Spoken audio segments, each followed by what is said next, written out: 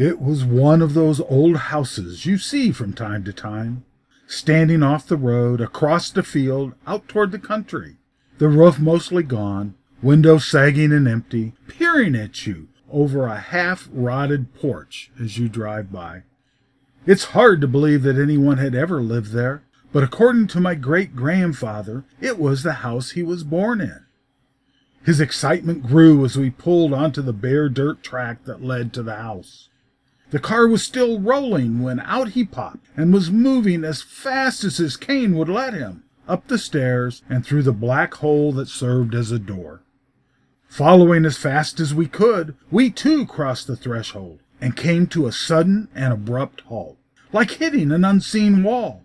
In the gray light filtering through the dust, we could see the back of an old wingback chair, grimy and tattered, facing toward the fireplace on the far wall of the room. There was no sign of Great-Granddad. Try as we might, we could not move forward. A voice seemed to come from the depths of the wingback chair. "Don't worry, you'll have him back safe and sound. But first you must listen to my weird wonder stories from a time long ago. When I'm done, just step back and leave. Great-grandfather will be found sleeping in the car." And we did.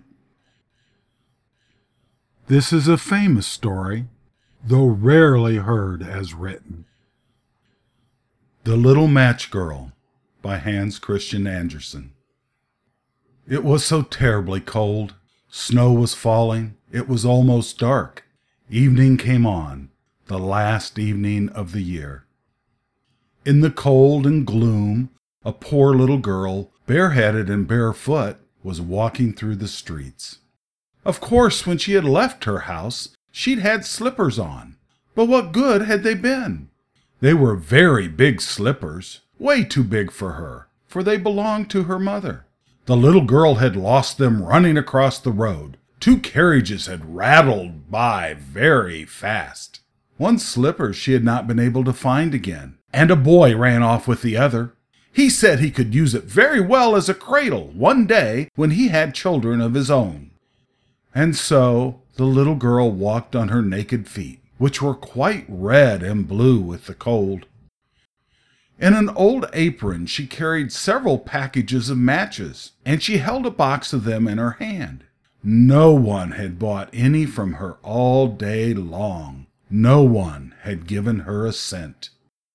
Shivering with cold and hunger, she crept along, a picture of misery, poor little girl. The snowflakes fell on her long fair hair, which hung in pretty curls over her neck. In all the windows lights were shining. There was a wonderful smell of roast goose, for it was New Year's Eve. Yes, she thought of that. In a corner formed by 2 houses, one projected further out into the street than the other, she sat down and drew up her little feet under her. She was getting colder and colder. She did not dare to go home. She had not sold any matches, nor earned a single cent. Her father would surely beat her. Besides, it was cold at home, for they had nothing over them but a roof through which the wind whistled, even though the biggest cracks had been stuffed with straw and rags. Her hands were almost dead with cold. Oh, how much one little match might warm her, if she could only take one from the box and rub it against the wall and warm her hands. She drew one out. Scratch! How it sputtered and burned! It made a warm, bright flame like a little candle as she held her hands over it. But it gave a strange light. It really seemed to the little girl as if she were sitting before a great iron stove with shining brass knobs and a brass cover. How wonderfully the fire burned! How comfortable it was! The youngster stretched out her feet to warm them too. Then the little flame went out, and the stove vanished. She had only the remains of the burnt match in her hand. She struck another match against the wall. It burned brightly, and when the light fell upon the wall, it became transparent like a thin veil. She could see through it into a room. On the table a snow-white cloth was spread, and on it stood a shining dinner service.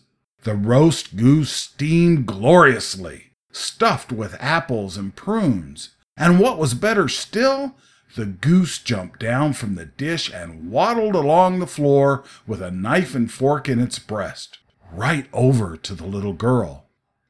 Then the match went out, and she could see only the thick, cold wall. She lighted another match. Then she was sitting under the most beautiful Christmas tree.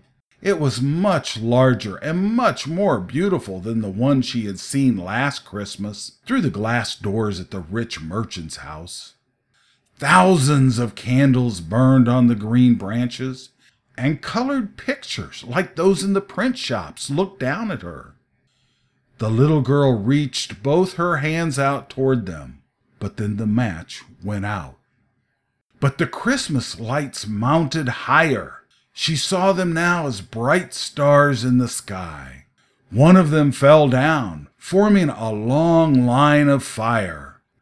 Now someone is dying, thought the little girl, for her old grandmother, the only person who had loved her and who was now dead, had told her that when a star fell down, a soul went up to God. She rubbed another match against the wall. It became bright again, and in the glow, the old grandmother stood clear and shining, bright and lovely. "Grandmother," cried the child, "oh, take me with you. I know you will disappear when the match is burned out. You will vanish like the warm stove, the wonderful roast goose, and the beautiful big Christmas tree." She quickly struck the whole bundle of matches, for she wished to keep her grandmother with her. The matches burned with such a glow that it became brighter than daylight. Grandmother had never been so grand and beautiful.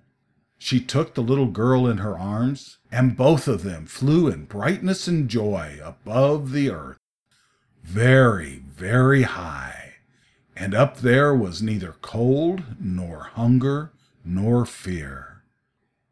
They were with God. But in the corner, leaning against the wall, sat the little girl with red cheeks and smiling mouth, frozen to death on the last evening of the old year. The New Year's sun rose upon a little pathetic figure. The child sat there stiff and cold, holding the matches, of which one bundle was almost burned. She wanted to warm herself, the people said. No one imagined what beautiful things she had seen, and how happily she had gone with her old grandmother into the bright new year. The end. And on the way home, we heard great-grandfather mumbling in his sleep. "Such marvelous stories," he said. "Such marvelous stories. I haven't heard these since I was a child." And he promptly fell back asleep.